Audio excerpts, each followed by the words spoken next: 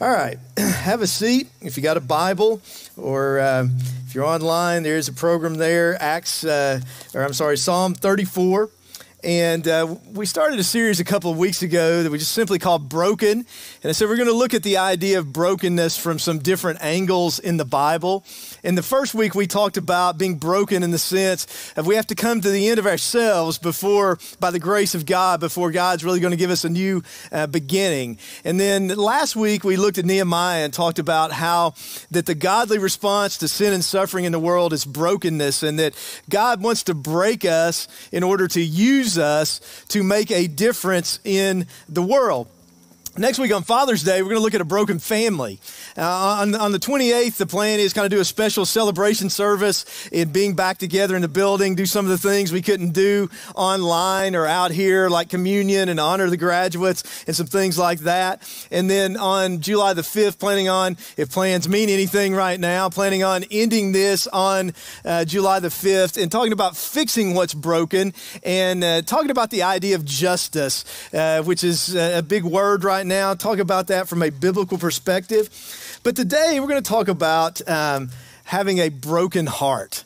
And what can we do when we have a broken heart? What is God doing when our hearts are broken? And if we're honest, all of us at times in our lives have felt overwhelmed, have felt kind of crushed in our spirit. All of us have been brokenhearted. Maybe it was over a breakup, a relationship ending. Maybe it was a death. Maybe it's a diagnosis. Maybe it's a difficulty with a child, some other kind of family problem. It may be financial issues, whatever it may be. All of us experience sometimes in life just kind of feeling like we're at the end of our rope, kind of feeling crushed, overwhelmed, just hurting on the inside. Life right now, I think, and just in general, kind of lends itself to that, doesn't it? Lori, our counselor, and I were chatting the other day, and she said something I think is really true. Just right now in the world, people who normally aren't anxious probably, in most cases, have some kind of low level of anxiety. And people who already struggle with anxiety are really anxious right now. I think we see this. I read something yesterday where Knox County has said that since the beginning of March, there have been 104 suspected deaths by overdose in Knox County from March 1 to June 13th. For a reference point, last year there were 94. This isn't even talking about suicides. This is just overdoses. I think that says something about where people are. A nurse in our church said to me recently, at least in our area, we're probably losing more people to the infection of mental and emotional issues than we are to a virus, a physical sickness itself. We get overwhelmed. We get brokenhearted sometimes. And something about the Bible that I think a lot of times people maybe don't realize is it's a book that's pretty honest about its characters. Sometimes we talk about heroes in the Bible, like Moses and Abraham and David and just whoever else. But really, there's one hero in the Bible. His name is Jesus. Everybody else is flawed and sinful and has shortcomings. And we're going to look at an example of that today. David, who was called by God to be a man after God's own heart, also colossally blew it in his life on different occasions. And the 34th Psalm, if you look in your Bible at the top of it, there's a superscription to it. There's a little description there that gives the historical context of it. And basically the background of it is that David had been chosen to be the next king. God's judgment was upon Saul. And David had been anointed by Samuel, but he hadn't ascended to the throne yet. Well, Saul saw David's success, he saw his popularity, and he became jealous of him, and he wanted to kill him. So basically, David was running for his life. And Fortunately, Saul's son Jonathan, him and David were like best friends, and he was helping him out, but David was still on the run. And at one point, and this is recorded in 1 Samuel 21, David got so desperate that he went to the Philistines, who were Israel's arch enemy, and David had already killed a bunch of Philistines, but he went there to try to hide out from Saul. Well, the king there became suspect of this, and so David actually pretended to be insane so the king wouldn't kill him. Now, he probably shouldn't have been there in the first place. He was probably out of God's will. He probably made a mistake. But at this point, whether that's true or not, he's just scrambling to try to survive. He is definitely brokenhearted. He is definitely at the end of his rope. I mean, he came to the place where he was scribbling on the gates. He was drooling on himself. He was acting like an insane man so the king would not kill him. Well, by the grace of God, he gets out of that situation and he escapes and he goes to a cave and he's basically hiding out from Saul there. And while he's there in this cave, on the heels of, in the aftermath of this experience, he pens this psalm. He pens the 34th Psalm. And in verse 18, he says, "The Lord is near to those who have a broken heart." And some translations will translate this as literally brokenhearted. And so I think that describes where David is. But what I want us to look at in this text today is what we can do when we're brokenhearted and why we would do it. And so what I want to point out to us is 4 things that David says we can do spiritually when we're brokenhearted, and then finish up by talking about why we would do this. And the why part is what God does in response to these things. Because I think, honestly, one of the things we have to decide in life, because we know we're going to have times where we get brokenhearted. We know we're going to go through days and seasons and periods of difficulty, things that crush us. Are we going to give up? Are we going to give in to temptation? Are we going to despair? Are we going to turn away from God? Are we going to turn to God? What are we going to trust in? What are we going to rely on? What's our response going to be when life just overwhelms us this way? I mean, I hope we never get to the point where we got to pretend to be crazy to try to save our lives. But maybe some of us feel like, I don't have to pretend to be crazy right now. I'm just kind of there already a little bit. So what do we do when our heart is broken? Well, look in Psalm 34, starting in verse 1, and we'll kind of look at this in sections. What can I do when my heart is broken? One thing we can do is we can choose to worship the Lord. Look at what David says in verses 1 through 3. He says, "I will bless the Lord at all times. His praise shall continually be in my mouth. My soul shall make its boast in the Lord. The humble shall hear of it and be glad. Oh, magnify the Lord with me, and let us exalt his name together." So, let me start with this section and with a question. Does our worship depend on our circumstances? Should our worship depend on our circumstances? The answer is no. I mean, because David wasn't like in some awesome circumstance here. But does it in our lives if we're honest about it? Like, if things are good, are we like, thank you, God, praise God? Or if things are bad, are we like, where are you, God? And so David here, basically in the midst of this problem, in the midst of this difficulty, in the midst of running from Saul, said, my response is still going to be to worship. Our worship should not depend on our circumstances, because God does not change with our circumstances. He's good all the time. He's on his throne all the time. Whether the external things are bad in our lives or not at a given moment, Jesus still died for us. Jesus still rose from the dead. The Spirit of God still lives inside of us. We always have a reason to worship. And if you count through this psalm, 16 times in this psalm, David uses the word Lord. And so are we going to view our circumstances through God, or are we going to view God through our circumstances? That's one of the things that we have to decide. God is worthy of our worship because of who he is, because of what he's done for us. Notice this picture is both personal worship and corporate worship. But notice that there's 5 verbs that he uses here to describe worship. I mean, this is like worship class 101 in these 3 verses. Notice what he says. He says, I will bless the Lord. He says, his praise shall continually be in my mouth. My soul shall make its boast in the Lord. He says, magnify the Lord. And he says, let us exalt his name together. Bless means to praise or to thank. You know, praise, I think, is pretty self-explanatory, to speak well of. Boast in the Lord, you know, basically to brag on God, to glory in God. And, you know, Paul said, God forbid that I boast except in the cross of our Lord Jesus Christ. So do we glory in ourselves? Do we brag about ourselves, or do we brag about Jesus?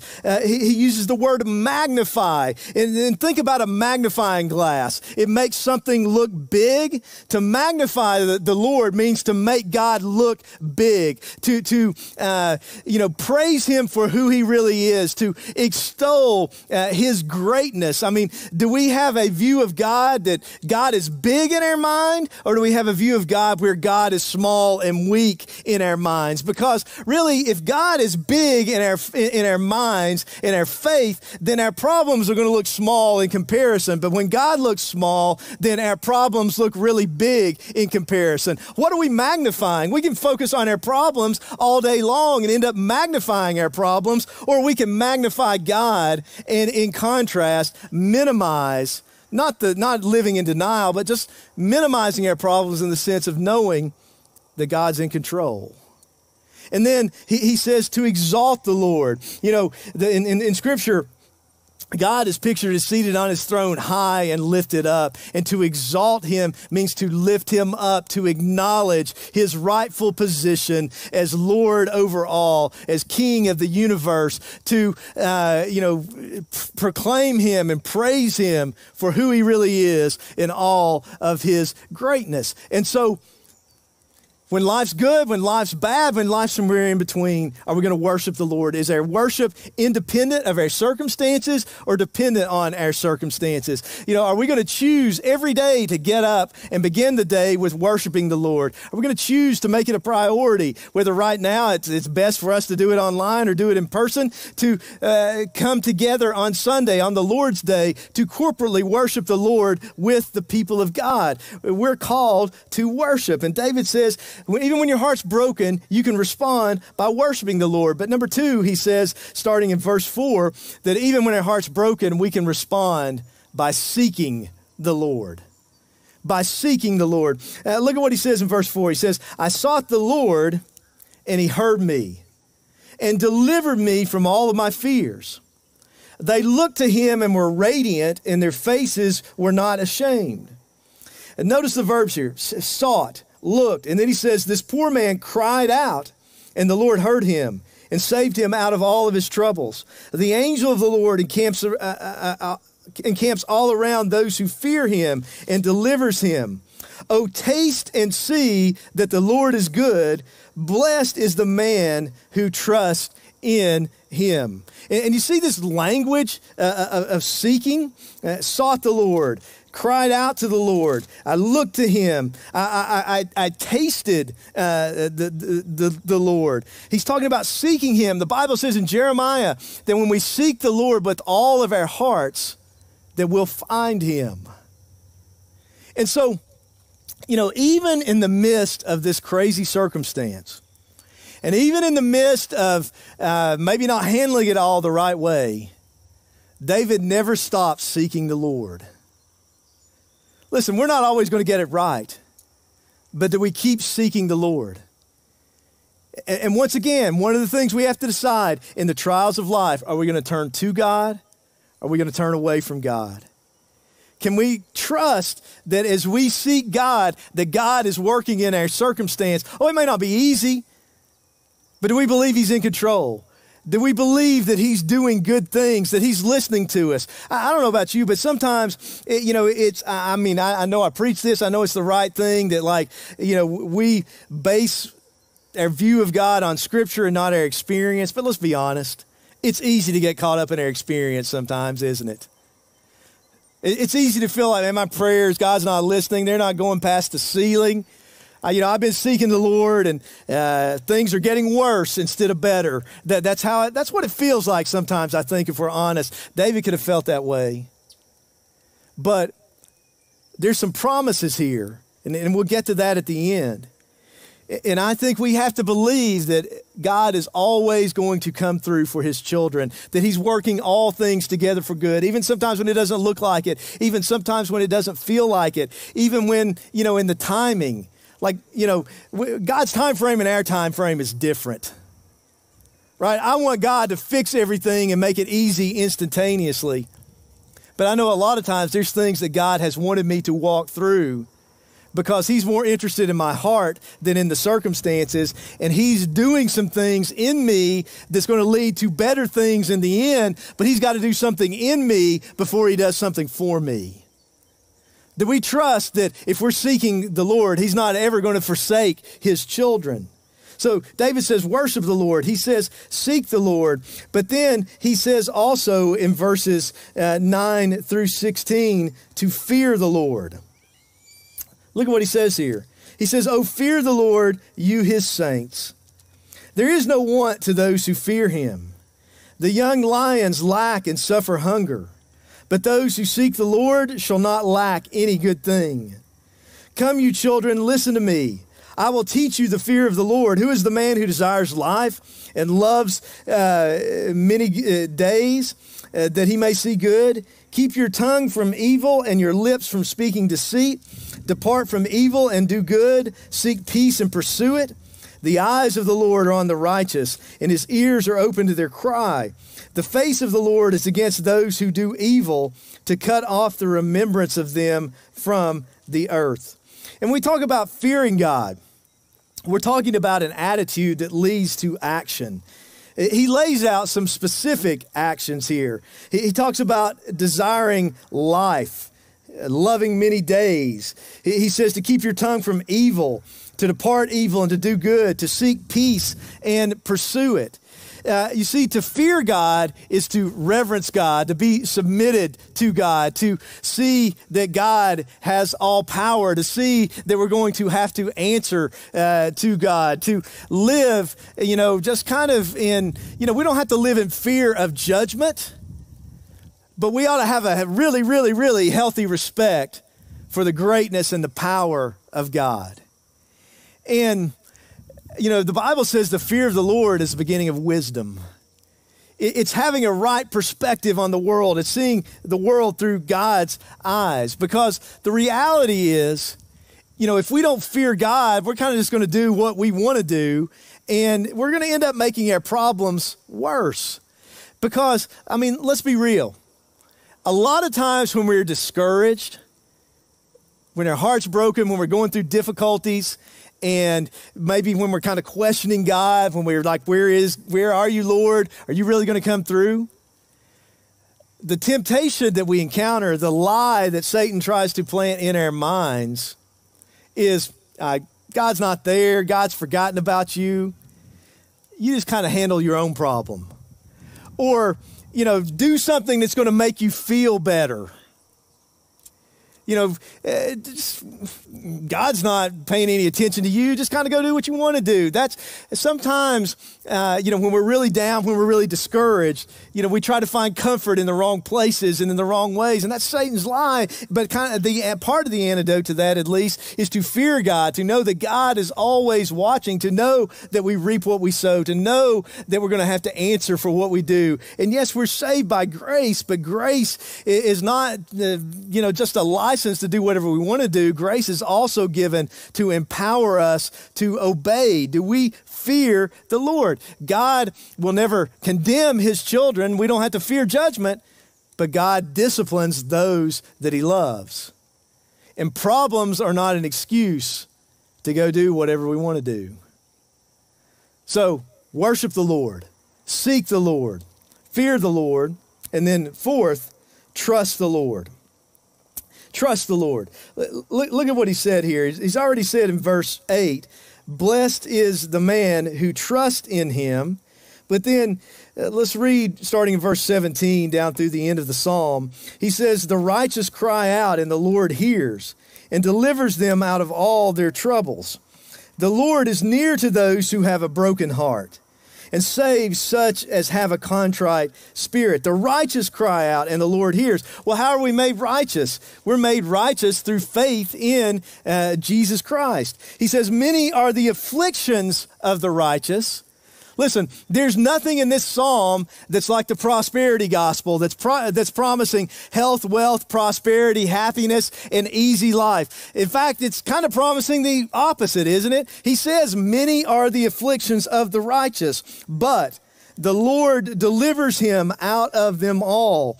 He guards all his bones. Not one of them is broken. Evil shall slay the wicked, and those who hate the righteous shall be condemned. The Lord redeems the soul of his servants, and none of those who trust in him shall be condemned. He says here, ultimately, to trust the Lord no matter what is going on. Well, that then raises the question, why? Why trust the Lord? Why worship the Lord? Why seek the Lord? Why fear the Lord? And the reality is we're not going to worship the Lord or seek the Lord or fear the Lord unless we trust the Lord. But once again, why? Like, what's God going to do? What's in it for me? We usually ask that question. If I actually worship the Lord and seek the Lord and fear the Lord and trust the Lord, what's God going to do in this?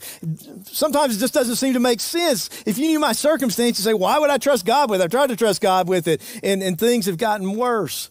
Well, I can't explain your circumstance to you in a lot of cases. Sometimes I don't even understand my own circumstances. But I think Warren Wiersbe's right when he says we don't live on explanations. We live on promises. And I want you to see, in closing, some of the promises that God gives us through David in this text today. As we worship him and seek him and fear him and trust him, what's God going to do? Well, let's kind of walk back through it. We walked through it the first time, looking at it kind of from the human side of the equation. This is what David's teaching us to do. Let's walk back through this, look at some of the key things from the God side of it, and see what God is going to do. Look at verse 4. He says, and this is said in different ways, multiple times through this text. He says, I sought the Lord, and he heard me.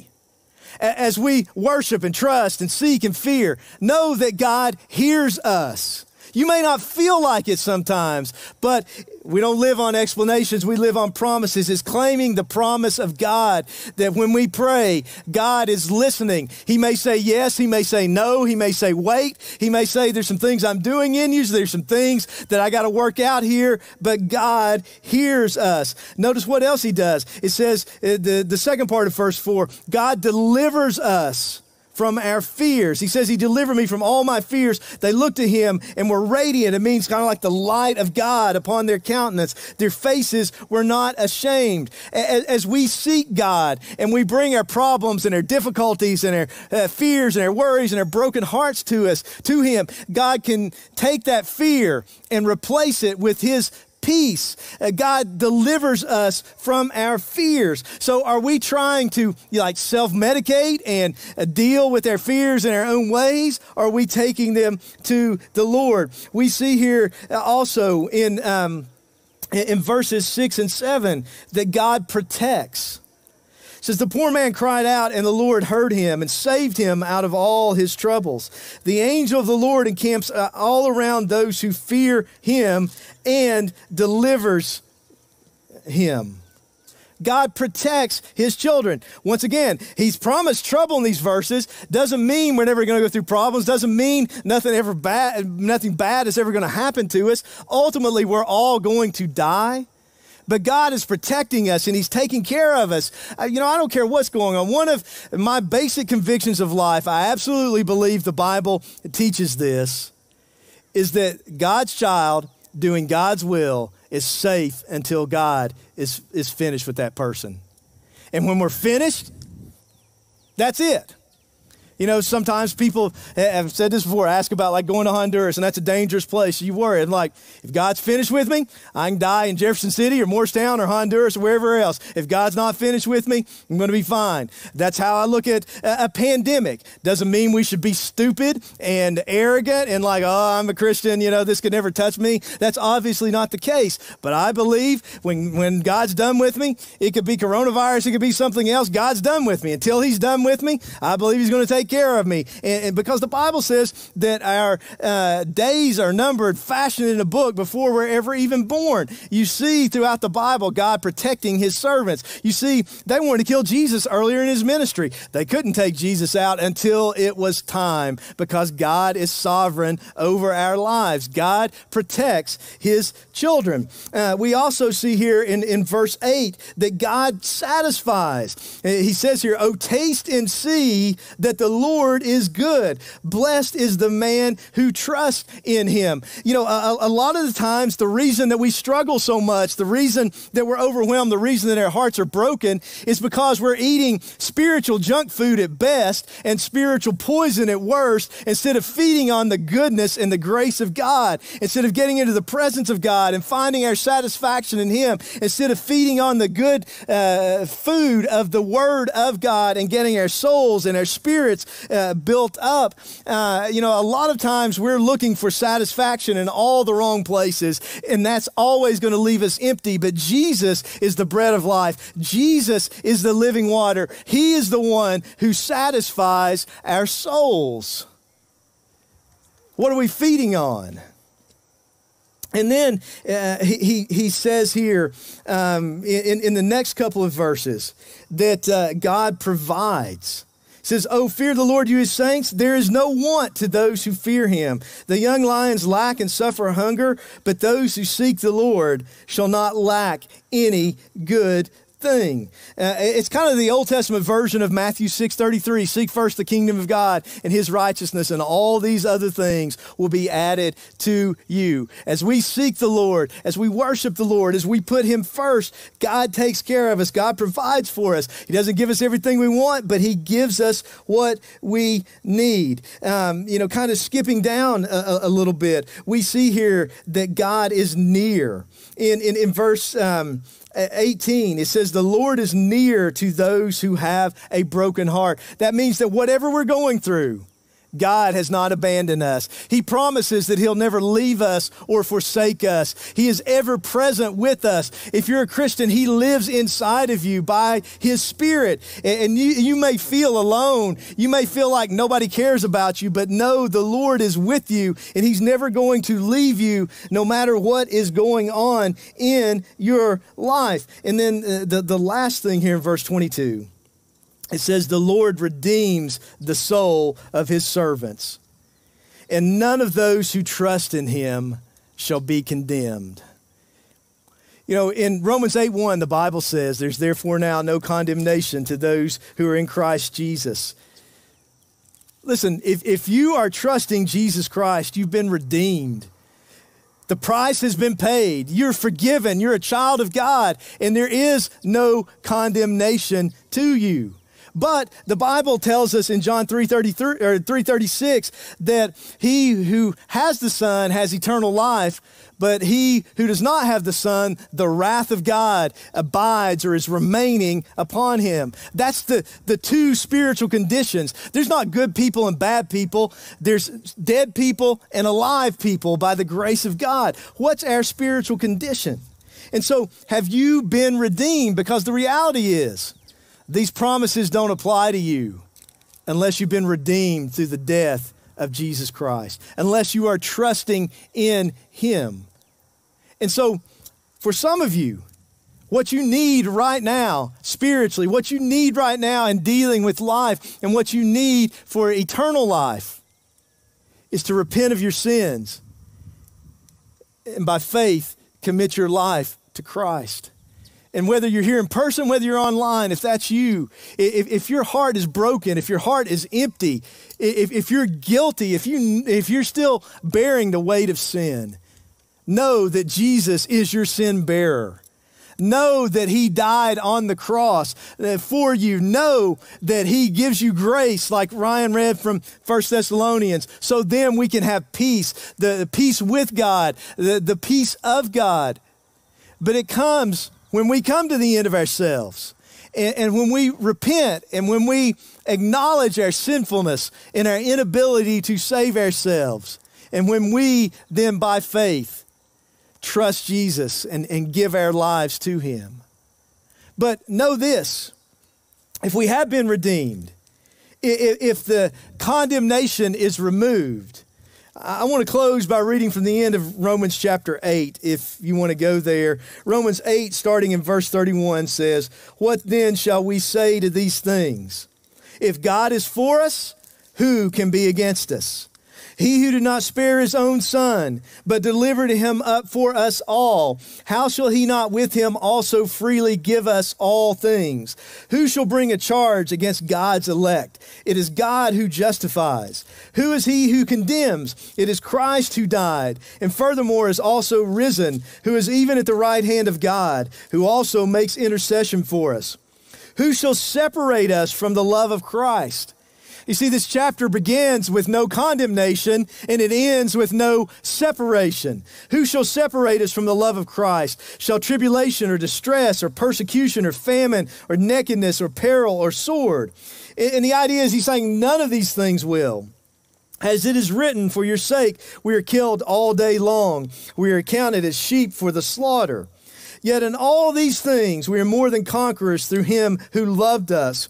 For I am persuaded that neither death, nor life, nor angels, nor principalities, nor powers, nor things present, nor things to come, nor height, nor depth, nor any other created thing shall be able to separate us from the love of God, which is in Christ Jesus our Lord. Why, even when we feel overwhelmed, why, even when our hearts are breaking, would we worship the Lord? Would we seek the Lord? Would we fear the Lord? Would we trust the Lord? It's because that in Christ, he's removed all condemnation. He's redeemed us. He's made us his children, and he is with us, and he is for us, and he is working all things together for our good. And we're justified. There's no condemnation. We're more than conquerors. Nothing can ever separate us from his love. And the more that we see who God is and worship him for that, and then the more that we see who we are in him and what we have in him,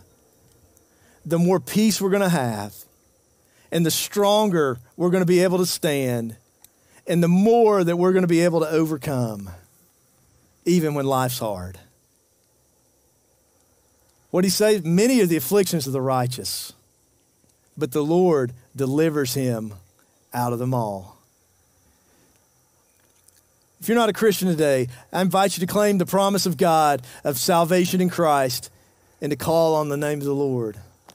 If you are a Christian, I encourage all of us that no matter what's going on in our lives, knowing that we sometimes can't control our circumstances.